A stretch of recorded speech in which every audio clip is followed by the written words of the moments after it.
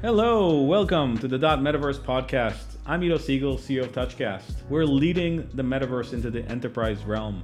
Join us every week as we explore key themes and ideas surrounding the metaverse. What an amazing treat we have today. We have Rob Tercek with us. I've known Rob for many years. But what I'm hopeful for is that you'll see, instead of a single metaverse or a handful of dominated metaverses, I'd love to see a flowering of thousands or maybe millions of metaverses where people can find different ways to interact, different ways to be communal, different ways to participate with each other.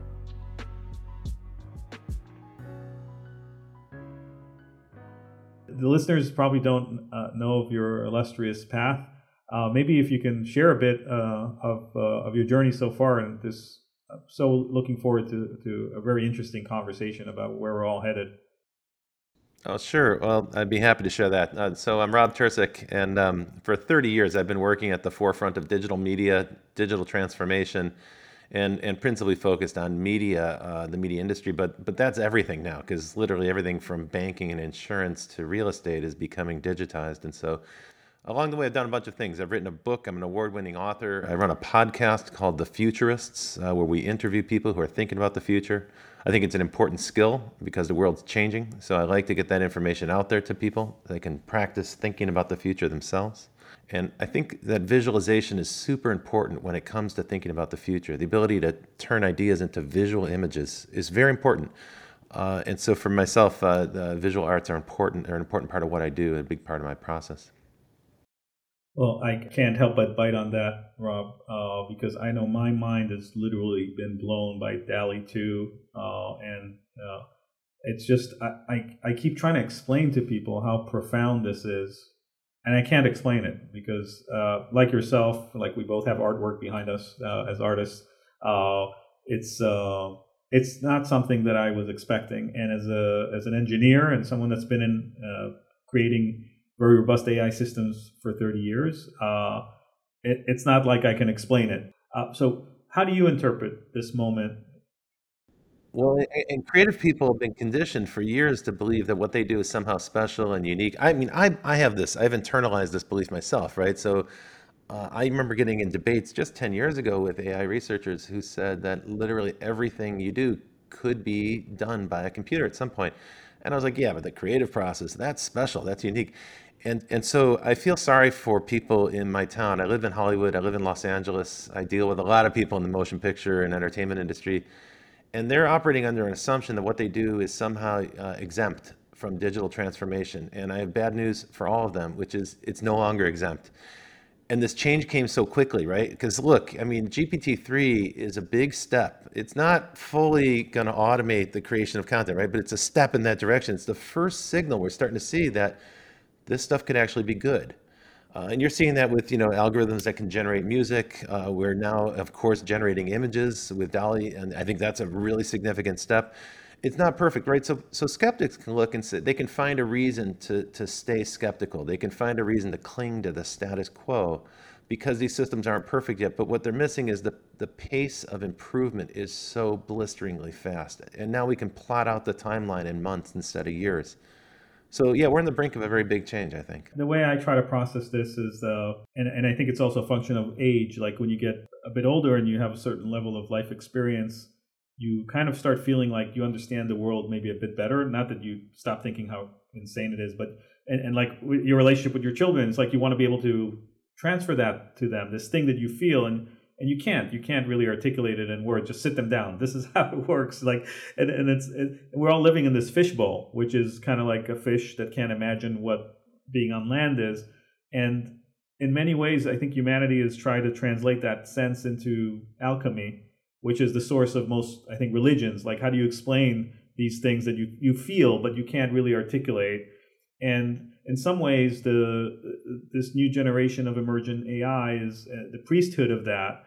Is these people, very smart people working at these top institutions building it, but the outcome is this a way to see this kind of collective consciousness that when DALL-E 2 creates an amazing image that I would hang on my wall, it's not like the AI didn't do anything. It's just compounding human input, right? Human creativity into something that can output it, and in that way it's kind of spiritual. So I'm personally looking forward to just collaborating with it. Right? You have this.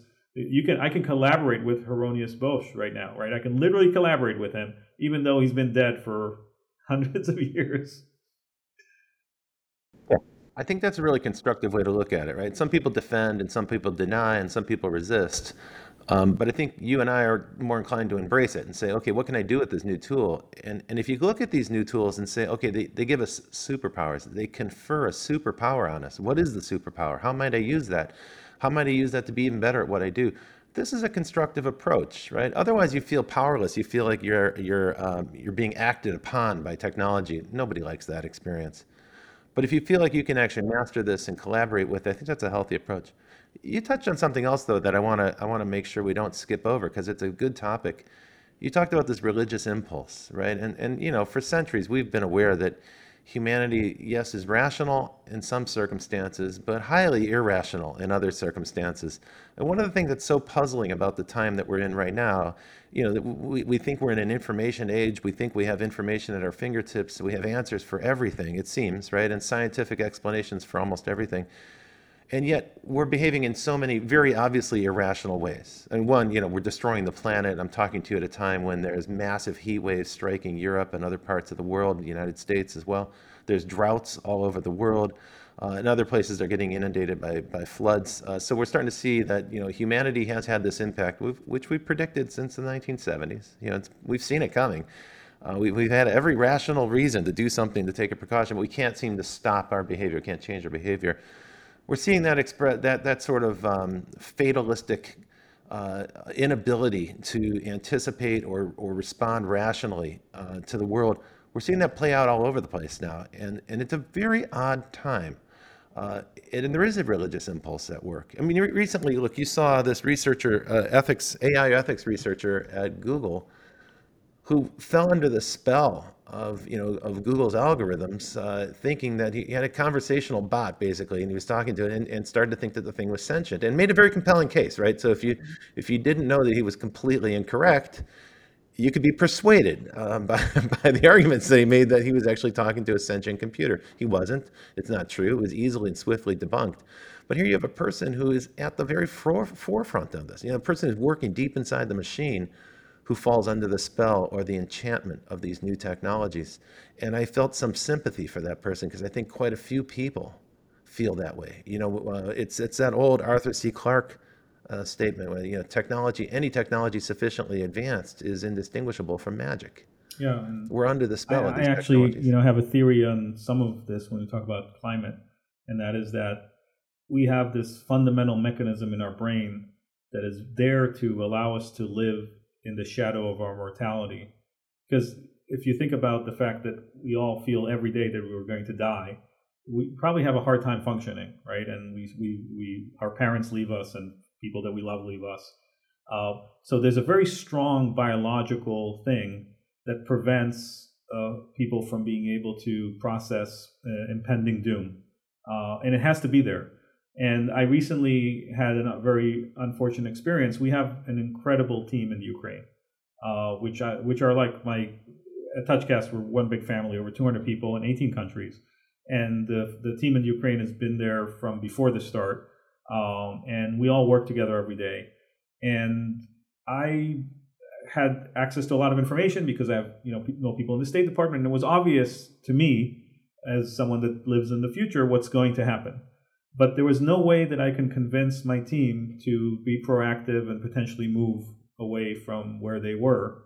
And I think there's many reasons for this, but having had many conversations, like nobody could imagine that. It's hard to wrap your mind around something like that, and there's a biological reason. Yeah, it's hard. It's really hard, and that's a blind spot, right? Which is, if you accept that rationale, then it's you don't know if the species is going to survive, right? Because it's incapable of processing the information, because it can't buy into it, right? Nobody wants to contemplate impending doom. That's certainly true. The other thing is we can't seem to imagine alternatives. I mean, me back in the day when we first met, I was at a movie studio, And a big part of my job in the movie studio was dealing with TV and film executives who couldn't get their heads wrapped around the internet. This is back in the 90s when the internet was still very much in its infant stage in terms of its ability to disrupt, but it was already seen as a threat by the media industry as a potentially disruptive threat. And they had a very hard time understanding that. There was a lot of resistance to it. And so, I kept trying to say, look, we should understand this technology. We should see how we can embrace it and use it and so on. Media people don't tend to care that much about technology. And that's a blind spot that they've got. But the bigger blind spot was the thought that they could somehow stop it, that they could somehow, take some action, legal action or something where they could stop the internet. And I kept trying to say, it's like trying to say you're going to stop the tide. Like, what are you going to build a wall to hold this tide out? And even today we see governments trying to do this and they're trying to control this. But I think what we've created collectively is an unstoppable trend, and the technology is a part of that. Maybe it fuels it. Maybe it is on the brink of going out of control. I mean, for instance, things you can't seem to stop, governments can't seem to stop, or no other force can stop: blockchain, cryptocurrency, artificial intelligence, the ability to broadcast ideas. I mean, governments are trying very hard to control these things in one way or another, but they can't seem to. And so this idea of like what's unstoppable, it's another scary thought, right? Because it makes you feel powerless. Uh, wow, this is a really interesting conversation, Ito. I didn't think we were going to be talking about these philosophical concepts so early in the morning for me here in California. what what else can we talk about? So interestingly, blockchain and cryptocurrencies in view of the current winter in that environment, which is making it very vulnerable to regulation and feels a bit like a big celebration of institutions fighting back the change because there is a lack of regulation. Yeah. What do you think about that? What's going on now there? I'm frustrating to a lot of folks because I'm an investor, I'm in the space, I'm active in cryptocurrency, and I've been involved in it since 2012. So I've been involved for about a decade. And yet I'm also really skeptical about a lot of the claims. So for instance, when NFTs became popular a few years ago, a bunch of media companies asked me to investigate them on their behalf to find out if there was a path forward for them. And I think there are. I think there are good cases for some media companies, but not all. It doesn't solve all problems. But at the same time, I was like, wait a minute, there's something else going on here with NFTs. They're getting hyped to a level where that doesn't make any sense. Like a JPEG or a GIF of a cat isn't worth $20 million. Like that's not a logical thing. There's no rational explanation for that. And so there's a sort of like realm of irrational speculative frenzy that wraps around these things. And that makes it very difficult to evaluate the potentially positive uses of these technologies. First of all, I'm no fan of speculative frenzy, right? I'm not a fan of irrational behavior. So that causes me to be skeptical to begin with and negative about it to begin with. But I want to understand decentralization and the potential for it. And I also want to understand if Web3 is just a marketing slogan or if it's a real thing, if there's real potential in a fully decentralized infrastructure for the web. I like the brochure. I like the marketing of it, right? I want to believe this stuff. And yet every implementation is so riddled with flaws and frankly, security flaws and so hacked. And so many of them seem to be a scam or a ripoff that you have to proceed with a great deal of caution. This is a very weird space to be in. I want to be optimistic, and yet all the signals I'm getting cause me to be very, very skeptical about it. Yeah, how do you think it's different from, you talked about the 90s and web 1. It was kind of crazy back then too, right? There were all these things, but somehow it feels intuitively the level of scamming that goes on in the world of web 3 is much higher. Do you think that's a fair Well, sure. Yeah, sure. In the 90s, you had companies going public for $100 million that had no visible means of support, like Globe.com, right? Famously, they exploded in the late 90s. In the crypto world, you have someone getting ripped off for $100 million every couple of days. Like every week, there's a ripoff that's happening at that level. First off, this is not like a couple bad companies going public, or even like, thinking infrastructure companies like WorldCom that were flogging impossible schemes and so forth. And eventually those companies got blown up as well. This goes way beyond that. First, the scale is much bigger and they move much faster, and there's a lot more of them. So that's like a lot of noise. What I'm trying to tease out is what's the signal. And the signal for Web3, the vision, is a fully decentralized web or even a partially decentralized web. What it really means is the absence of large platforms, the absence of these 5 or 10 dominant companies that control so many aspects of what we do on the web. It's almost impossible to use the internet, the commercial internet, the mass market internet, without touching Google and without being touched by Facebook in some way. But I would argue, arguably, you're going to end up crossing paths with Amazon and Microsoft at some point as well, because so much stuff is served on the cloud, and you're going to touch their infrastructure if you're doing games or anything else. So, frankly, these companies are unavoidable.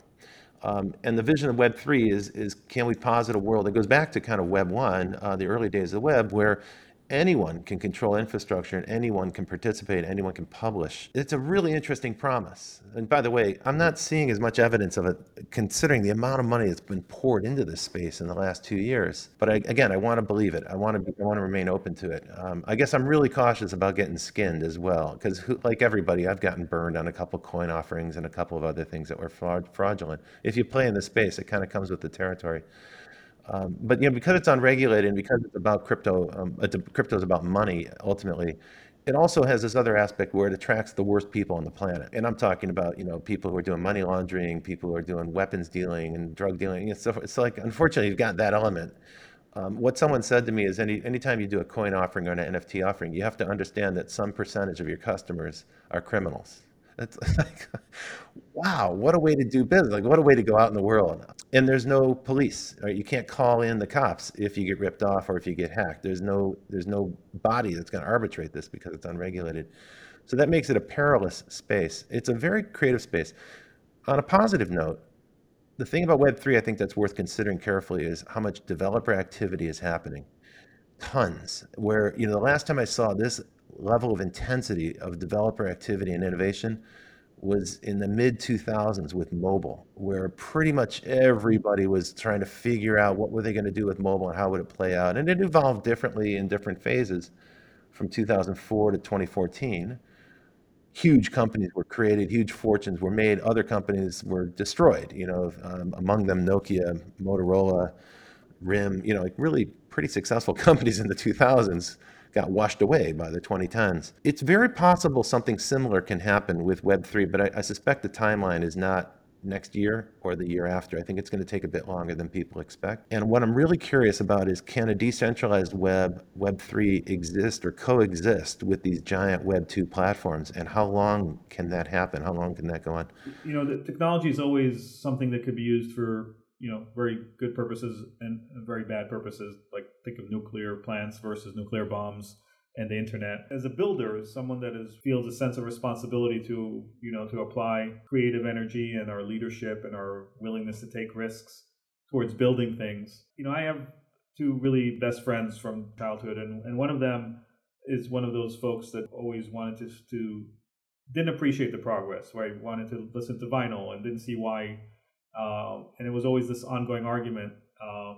And I recall my kind of starry-eyed explanation to them of Web 2, like about democratization and about the fact that, kind of like the way you just articulated the big tech, and it was big media at the time, right? Like, we're going to move power back to the people, right? And they're going to, so it seemed like such a positive technology for good, right? And we kind of we know how that played out, So you kind of come to the conclusion the problem is humanity, not the technology, right? And then the question is, how susceptible is the technology to being abused by bad actors? And when you think about Web3, to the point you just made earlier, I have to say that even though I'm very excited about it as a builder and as a technologist, as a practitioner, the humanistic part of me, the part that cares about the future I leave for my children, is really concerned and confused. There's the question of just the fact that we can do something doesn't mean we should. That's such a thin line for technologists, right? Because it applies to so many things, like eliminating jobs. Do you have a similar sense of this progression? I very much do. I see it, and I agree with your perspective on it entirely. It's because it's also competitive. We have to bear in mind how intensely competitive the space this is. If one actor says, okay, we're going to be ethical about the use of technology, that just creates a space for someone else to come in and say, great, we're going to exploit that technology for unethical purposes. And it might be a company you're not even aware of in a different geography, in a different part of the world, working for completely different motivations. So unfortunately, yeah, it's a complex space, and there's because technology's been democratized. Innovation doesn't just occur in California and Beijing anymore. It happens all over the world simultaneously. You can't possibly be aware of all the actors in the space. There are going to be some unscrupulous uses and some surprising edge cases that come into play.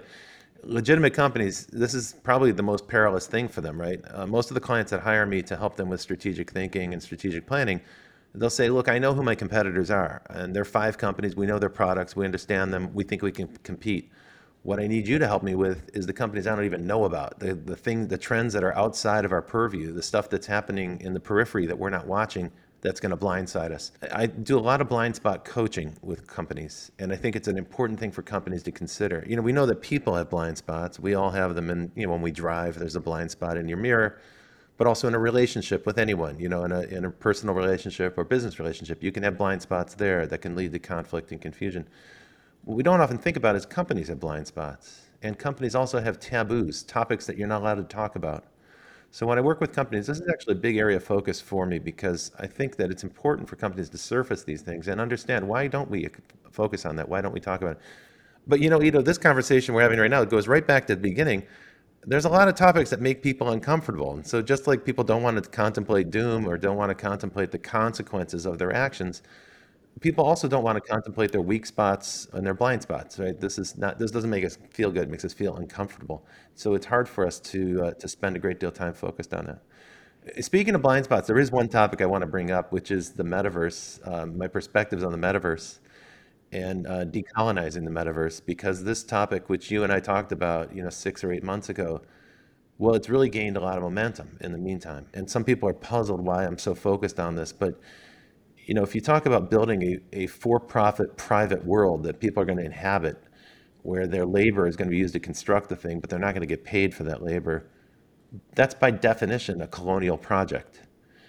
And I don't think technology companies consider themselves the new British East India Company or the new Dutch East India Company, but indeed that's what they are, what they're becoming. It's not just Facebook. There's more than 1,000 companies we're tracking right now that are seeking to build some form of metaverse. And these are privately controlled worlds, societies that are built for profit, where there will be assets generated, probably data assets, digital assets of various sorts, and those will be extracted and controlled and monetized by the companies that build those worlds. That's a colonial project.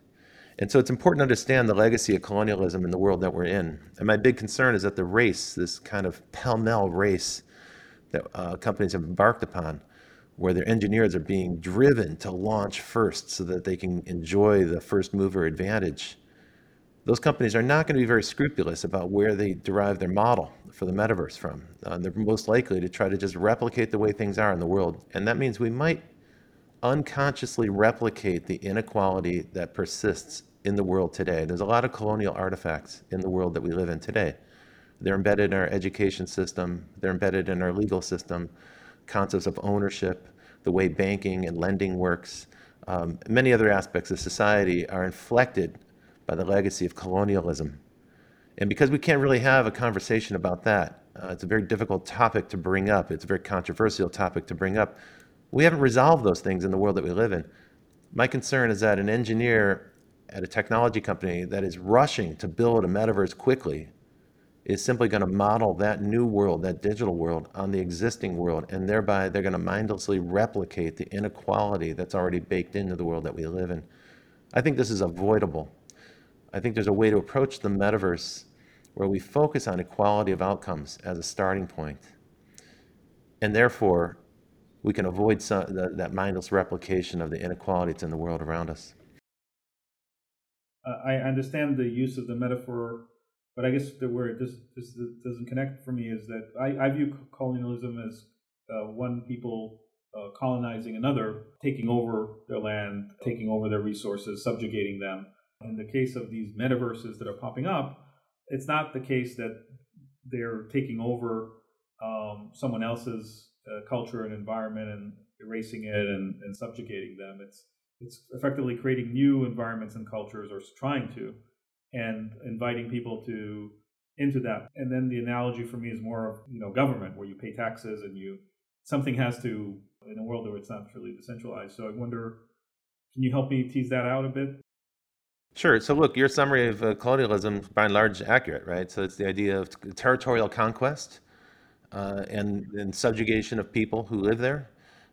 domination by a foreign power, the extraction of resources, the degradation of the environment, the control of that population, sometimes brutally, with enforced by violence, I guess. And all of this done by private corporations. That's a key point, right? Eventually, the colonies turned into empires, but that occurred much later. Companies like the Dutch East India Company and the British East India Company operated for 200 years. And bear in mind, they were the largest and most successful private companies in history. We always think that like Apple today or Microsoft or maybe Facebook or Google, that these are among the largest and most valuable companies in history. They're the most valuable companies today, but they are not the largest in history. The Dutch East India Company at its peak in 1637 was more valuable than all the tech companies today. And so these companies exerted tremendous amounts of power. They literally control huge swaths of the earth and of the populations of the planet, and they did it for a long time. When we talk about the digital metaverse, what we're really talking about is a land grab. It's a virtual land grab. So we're not talking about physical territory, we're talking about virtual territory. And to the extent that those companies are building it on their own equipment, their own infrastructure, you're right. In a sense, it's like, well, aren't they just extending this to people? Isn't that a service that they're offering? So where is the locus of colonization? It's not the territory. It's not the physical territory. The locus of colonization is in your mind. What's being colonized is your mind. When you spend time in these digital environments, what's happening is they're strip mining you, your personality, your understanding, your knowledge, your relationships, your friendships, your preferences, your interests, your habits. All of that is being collected, captured, recorded, and used, and often used against you or used to control you. So that is a form of enslavement. It's not the same thing as this enslavement of people in Haiti or in the Americas. I understand that difference, and I don't want to minimize it. That would be a tragic mistake if I were to do that. But this is a form of digital control. In 1943, Winston Churchill visited the United States in the middle of World War II. He visited the U.S. and he gave a talk at Harvard, and he spoke about colonies of the mind. And he said the future colonies won't be colonies of territory where we try to control and by conquest. This is an extraordinarily interesting insight from someone who fought his entire career to preserve the British Empire, right? That's an extraordinary statement. We don't often think about that. And he was right. And of course, that's what's happening today. And you could argue, I would argue, that much of what occurs in digital media, when we talk about collecting users, gaining users, daily visitors, daily users, how much time people spend on site, how do we control and maintain attention, everything we have to do in the attention economy is a form of colonization of the mind. And the metaverse just makes it more literal. Now we're actually talking about a virtual space, a place where people are going to be invited to contribute, they're going to be invited to participate, and through their actions, they're going to co-create. But they're not going to necessarily own these digital worlds. Those worlds will be owned, and the valuable assets, the data assets that are generated, those will be owned and extracted by the companies that are investing in the metaverse. So to my mind, it's a colonial project. But let's bring it back to just to stay on the metaverse because it's very tempting to spread into other domains, like the role of religion in colonizing the mind. When you talk about the bias of those developers, I of course resonates as an AI practitioner with AI bias, which is a big topic as well. But when you say quality of outcome, paint a picture of what that might look like. What does success look like? Let's assume that our listeners understand the challenge and the problem, and we're optimists. And we still got out of bed and still keep pushing this rock up the hill because we're optimists. We don't think we're destroying the world. We think we're actually improving it. So what does a path to success look like potentially? Just one scenario. Sure thing. So focusing on outcomes instead of process is a good thing to do. And one outcome would be making equality the top priority, as opposed to say, profitability or user statistics, the number of visitors or the number of users and so forth. How you define equality and how we recognize that remains to be seen. But one thing that I think we could agree on would be that different voices have equal representation, that these are not worlds that are standardized around a certain set of tools that allow you to express yourself in only one way. There has to be room and scope for a multiplicity of perspectives. And actually, the terminology here is important, and I think it's confusing sometimes. We talk about the metaverse, but I think you would probably agree with me, there isn't going to be one metaverse. Just by virtue of the fact that there's 1,000 companies competing in the space, there's going to be many. You could argue that games like Fortnite are already a kind of metaverse, a proto-metaverse, right? Or Roblox, or Minecraft. because these are worlds where things happen inside them. We can have entertainment, we can exchange ideas, we can learn inside them, and so forth. So already you're starting to see some prototypical behavior happening, and there's multiple metaverses. So then we're really not talking about one metaverse, we're talking about multiverses. Now, there's a downside and an upside there. The downside scenario of the multiverse is that all we have is a battle, a grueling battle between competing empires to control people. The upside potential is the way to look at it is that this is an opportunity to experiment with human community and digital environments. I'm excited about the multiverse concept because I see the possibility that different companies and different organizations, maybe they're not companies, can create metaverses that are organized around different principles. Because I think what I'm trying to describe here is an emergent phenomenon. It's not going to be like, there's not an example to point to. We have to build the example. It doesn't exist yet. Speaking from a decoloniality perspective, the term they would use is not metaverse or multiverse. They would use the term pluriverse. Because what they're really focused on is that there are many different conditions of being, many different ways to exist. But the Western world, the colonizer, has one idea about how people should exist, and they want to impose that on everyone else. And you have to kind of conform to that to survive and thrive inside of those colonized societies. And that's very much the template for the metaverse. It's sort of like one way to be in Facebook's version of the metaverse in Horizon. There's one way to represent yourself. There's one way to participate. A pluriversal perspective would enable lots of micro communities to emerge and find different ways to collaborate, different ways to participate. It's very possible that decentralized tech and Web3 might actually fuel this. So that's where I'm optimistic about Web3 and decentralization. Because the whole problem with the centralized platforms is they inevitably, in order to consolidate control, they have to start to become dictators. I mean, I think you've seen this. This happens with Apple and their App Store. This has happened with Facebook and developers on their platform. And now increasing with their users. When a company gets to be a certain scale and a certain size, they have to focus on strategies of domination and control in order to continue to grow and in order to continue to extract profit from them. But a pluriversal world, pluriversal approach might define different outcomes. And maybe profitability isn't the outcome we should be focused on. Maybe growth isn't the opportunity. Maybe, as I say, it's equal representation or equal access or diversity of viewpoints. Maybe that's a better set of priorities. I realize what I'm saying right now is maddeningly vague. I get it. It's frustrating for me as well. I'd like to be more specific. But because we're at the beginning of this process, and because the tools don't fully exist, I don't know exactly how to define that outcome. Like, I don't know what it looks like. We might not know it till we see it.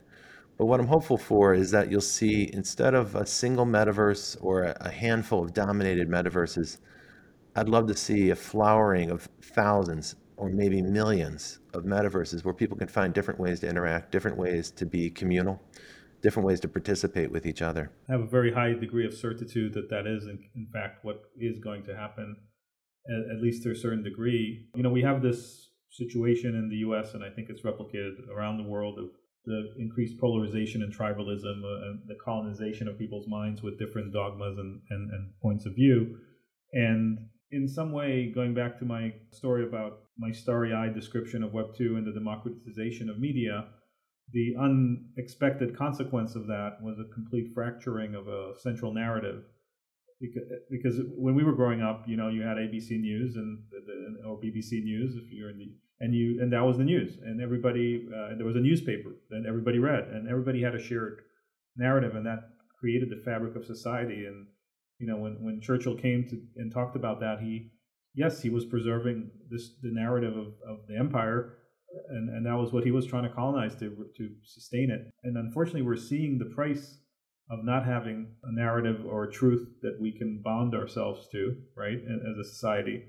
And it's actually causing a complete deterioration of the fabric of society. And it's easy for us to point the finger at the other side and say, it's just that other side that just doesn't believe in truth. But I think there's a broader, more systematic challenge. So I think this fracturing into these infinite number of societies, on the one hand, feels like there's a libertarian, beneficial, humanistic aspect of self-expression and feeling safe and feeling amongst people that have the same shared beliefs. But there's also the other side of the risk of not seeing and not really empathizing with other points of view. It's so complicated. And yeah, it's a tough one. It's a tough one. Look, here's the thing. That universal concept that mass media was able to kind of reinforce. Let's be clear. Yeah, that worked to stabilize democracies in the 20th century. It certainly did, right? This idea that you have a national narrative. What is a nation? What is a nation? A nation is an imagined community of people who think they have something in common. But what do you really have in common? If you're living in, say, the United States, I live in California, what do I have in common with someone in Texas or Minnesota or Maine? The answer is I don't even know who that person is. Like I can't even guess. So we create this mythology that we do. So bear in mind that a great deal of mass media, the function of mass media was to indoctrinate people into a belief that they shared certain things together. And you're right. The advent of digital media, the democratization of media, and frankly, the multiplicity of the media outlets today has shattered that unified myth. It's shattered it. And I don't think it's going to get put back together. We pine for it, right? We all pine for the day when there were just a few broadcast networks that all kind of told us the story about ourselves. But we also have to recognize that that story didn't reflect everybody's experience equally. It didn't include everybody equally. It excluded a lot of people. There was a process that you referred to. It's an important one I want to underscore. Erasure, the erasure of certain people's experience. Generally, it's minority people, it's people who think differently, or people who have a different background, native people, and so forth. But bear in mind, those people didn't go away. In many cases, those cultures still exist. They're just excluded from that national myth. The pluriversal approach says, okay, let's accept the fact that many people are going to live in many different ways. There isn't one uniform approach. There is no universal. There is no magical solution that's going to get everybody to unify again. That's over. Let's accept the multiplicity. Let's accept the multiple identities. So let's accept that there are many different people who live in different ways, different groups. This is not easy. Like you said, this is a tough thing for people to get their head wrapped around because what we crave is the simplicity of the single narrative, that national narrative that binds us. But you have to understand that to get to that national narrative, you have to eliminate a lot of other things. You got to erase a lot of other things and you have to practice a kind of cultural ignorance in order to sustain that narrative. What we're asking people to do when we ask them to think in a decolonial way is to do something much more difficult, which is to embrace the possibility that there are many different ways to experience life. There are many different kinds of cultures, and embrace them all and hold them all as equal. Now, what's happened in recent years, let's say in the last 10 or maybe 20 years, is that the fragmentation of people's understanding has been weaponized. And there are a lot of different theories about why that happened and who's doing it, but I think it's safe to say that a big part of it is politics. It's very easy to drive wedges between groups of people. It's very easy to pit people against each other. In many ways, identity politics has been weaponized. It's been turned into a way to get people to rally around one point of view and create a quick enemy. That's the easiest way to control a population, is to point to an enemy. And we see examples of that. Every country you can point to an example of that happening. I don't think that that's necessarily the only outcome of a multiplicity of viewpoints. I think that's one we need to be very cautious about. And as a society, we're not very good at dealing with it yet. We're not even aware when we're being programmed that way, when we're being manipulated that way.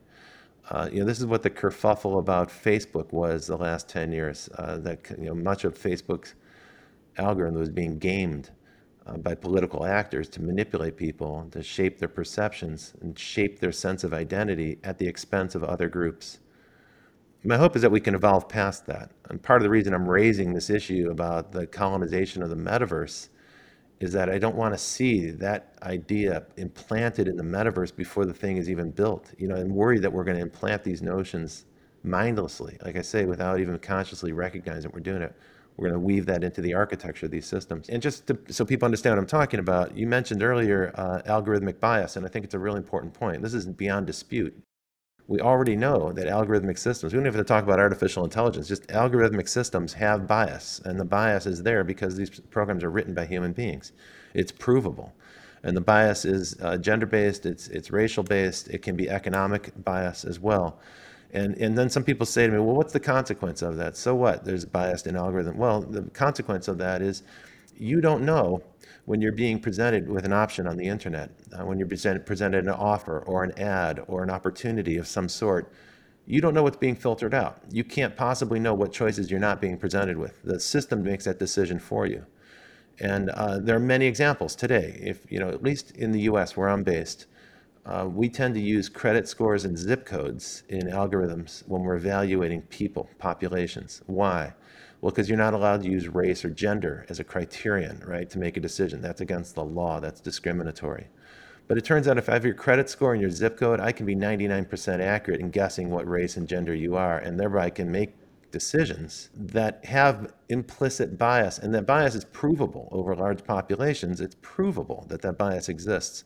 So unfortunately, we're getting negative outcomes. What I'm focused on is different processes, but the ultimate outcome of those processes is the same bad outcome that we have in the real world where people operate with bias. So I think that this is 2 points there. It's not theoretical. That's point number one. This is happening today. And then point number two is I dread the possibility that we're going to just mindlessly expand upon this in these metaverses. And bear in mind, in a metaverse, you're going to be fully immersed in somebody else's version of reality. It isn't the real world. It's somebody else's invention that you're going to be in. It's someone else's version of the world. It's a model. All of the metaverses, every metaverse that's been proposed is a model. And one thing we know about models is they're not accurate. You can't have an accurate model because an accurate model is to fully replicate the world as it is. The world as it is incredibly complicated. There's no way for us to do that. And so you're going to simplify. When you build a model, you have to take things out. You have to leave things out. And this is a giant question. What's being left out? Who's making that decision? There's all sorts of scope for bias in the decision about what's not included in the model. You won't know this as a user of these worlds. You won't be aware of the decisions that were made about what you don't get seen, the choices you don't get presented with, what was left out of the model. So I know you can probably hear a sense of urgency in what I'm saying, because I think this message needs to be hammered again and again and again into people's heads until we start to get aware of it. We're constructing a world of inherent bias. The programming might not even be deliberate. It might not even be done consciously by the people who are building it. They're just going to mindlessly replicate the bias that they already have in their heads. What they think is important, what they think isn't important will be left out. But what they think isn't important might be just like Hollywood, right? Hey, look, I'm not going to defend Hollywood. We're in the business of telling narratives, and No, I'm saying it's the same. It's the same situation. So I'm going to ask you a question, and I'm not asking it just as a flippant question. I'm just as a kind of a futurist, and I'm going to try to break your brain. Are you ready? Do you think that certain states in the United States will eventually criminalize abortions in the metaverse? That's an interesting notion, because what you're really saying is, can states that want to control human behavior also ban the expression or talk about that behavior? Or even in the future, you might give birth to AI entities, Okay, that's a whole different spin on the concept. One of the things I'd say is right now we're already starting to see states contemplate legislation that would prohibit people from promoting alternatives to their laws, right? These restrictive abortion laws. You're starting to see states say, we'll take action against companies that fly employees to another state for an abortion or something like that. So they're seeking ways to control what companies do, and then broadly, they're going to also start to control the way people talk about abortion. So you can see that extending over to the metaverse, and so you can start to imagine in digital environments that level of control. By the way, I don't think any of these laws are going to happen. I think these are all just positioning. This is the stuff that gets the base riled up. And for those who are listening who are outside the United States, 65% of the United States population favors abortion and favors a woman's right to choose. So this is not something that's widespread conviction in the United States. It's a highly contentious issue, though, because we're talking about life, right, and the conception of life. And so these are metaphysical discussions that, frankly, are very difficult to settle in a legal environment. They may never be settled in the United States. I see this as an ongoing dispute that's going to continue for a very long time. There are many political actors who enjoy this dispute because they get power from it, right? They want to split the electorate along issues where people can't possibly resolve the issue. That's a way to control a population. So I think anyone who's listening to this, just be aware that when you're confronted with an issue like this, that is irreconcilable, where they're just fundamentally philosophical differences at the core that you can't resolve in the law, well, then I think what you're probably being is manipulated by somebody who's trying to control you. Do I think that's going to happen in the metaverse? Yeah, I think the metaverse is the right environment for manipulation and control, and particularly if we do it in an unconscious way. So sure, the short answer to your question is yes. And it's the same colonization. So here's an interesting idea. There are indigenous groups around the world now that are starting to experiment with virtual worlds as a way to preserve their culture and network with other indigenous societies. I spoke to John Anderson, who's a researcher at the University of Idaho, who has now linked up indigenous groups in North America and in Asia and in Central Asia so that they can, first of all, where they can kind of like preserve their own cultural practices and maybe get a head start, build their own metaverse before they get dominated. But more importantly, network those groups together. There are about 350 million indigenous people around the world, but they're all disparate, right? They're not concentrated in large numbers. They're all so isolated from each other as well. And so this is a positive aspect of digital media, is the ability to link together disparate groups, people who are geographically dispersed, give them a way to communicate with each other, compare best practices, support each other, and so forth. I'm excited about that idea. I want to share some. I don't want to make this entirely negative. I want people to see that there's opportunity today to take some action that's positive. Yeah, I think that's a beautiful use case where one can create a replica of something that is disappearing and preserve it in a way that is experiential. Yeah, I mean, look, Second Life. Second Life's been around for 20 years, and you see what people do in Second Life. It's very different from what's being proposed for most of these corporate metaverses. Second Life is a free for all, and if you want to just present yourself as a giant pink fuzzy bunny rabbit, you can do that, and no one's going to stop you. The corporate Disneylands that I've seen so far, they don't give you anything close to that level of self-expression or that level of creativity. And I think I think they're going to miss an opportunity there. Of course, there'll be other metaverses that do allow that level of creativity, or they'll do it within some range of possibility. Where I'd love to see us get to is a point where people can create their own representations, maintain them across different metaverses. So there's a real struggle coming between what does the user control and own versus what does the metaverse corporate parent own and control. And that goes to your identity. And at the core of the issues around the metaverse is the control of identity. Digital identity is not something that's been well defined in the internet protocols. It's sort of like the missing protocol. And of course, there's a tremendous amount of debate right now about self-sovereign identity and many proposals for that. It is interesting that cryptocurrency, or let's say the blockchain technologies that power cryptocurrency, can also be used for decentralized identity systems. And that's something I think that's very important. I'd love to see that elevated to the forefront of the discussion. The problem with identity as a topic is it's complicated and boring for most people. I would say like this: most people are happy to trade their identity for free email, right? Or most people are happy to trade their identity for free social networking. They don't want to pay for stuff, so they'll give away something they think has no value. But that identity information has tremendous value. I talked to a researcher at Microsoft a couple of years ago on this topic, and he said, look, you don't have one digital identity. You have thousands, but you don't control any of them, and you're not aware of most of them, and that's a problem. That's a profoundly important insight, right? You have thousands of digital identities today. It's just you're not aware of any of them, and there are private companies who you can't even name, you're not even aware of, that control those identities. They consist of profiles, basically profiles. It's not so much that you need to know who you are, Ito Segal at a certain address. Some companies want that information, some for good purposes, some for nefarious purposes. On a larger, population scale level, they want to be able to influence populations, right? Because there's not really a big difference between advertising and propaganda and political control. These three things they use the exact same techniques.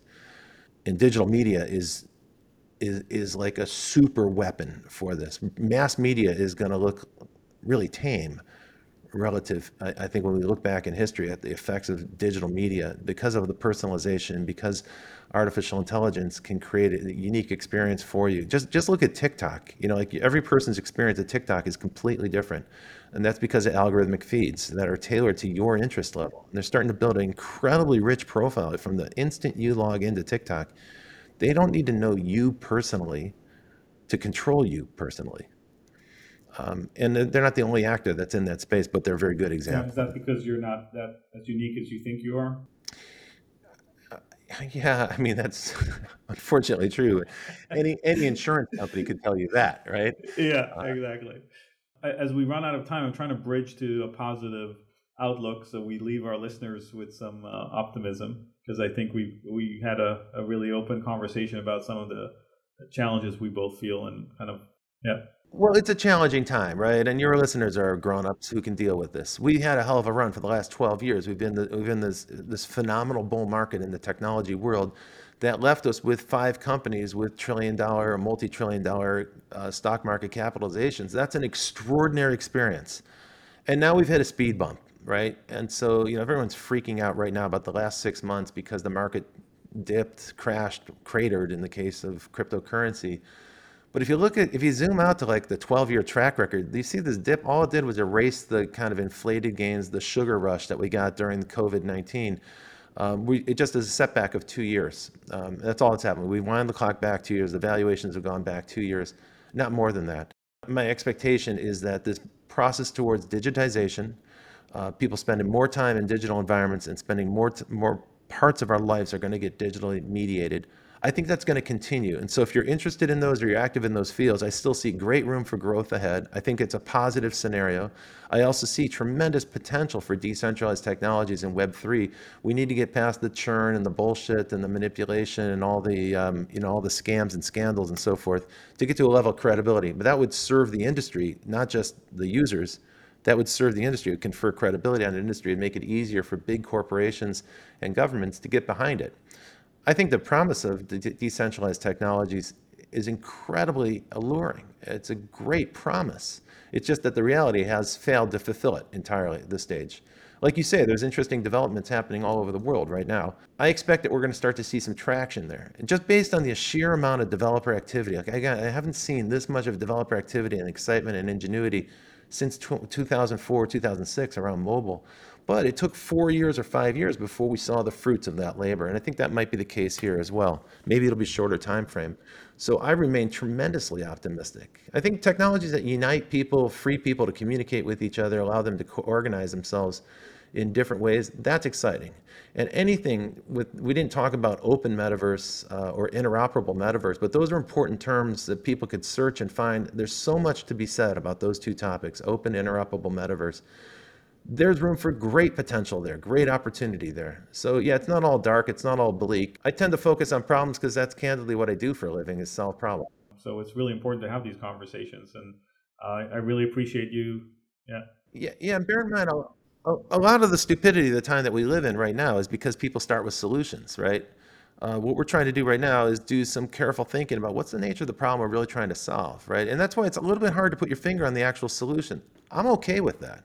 Like, I don't think that's a shortcoming or a failure of this conversation.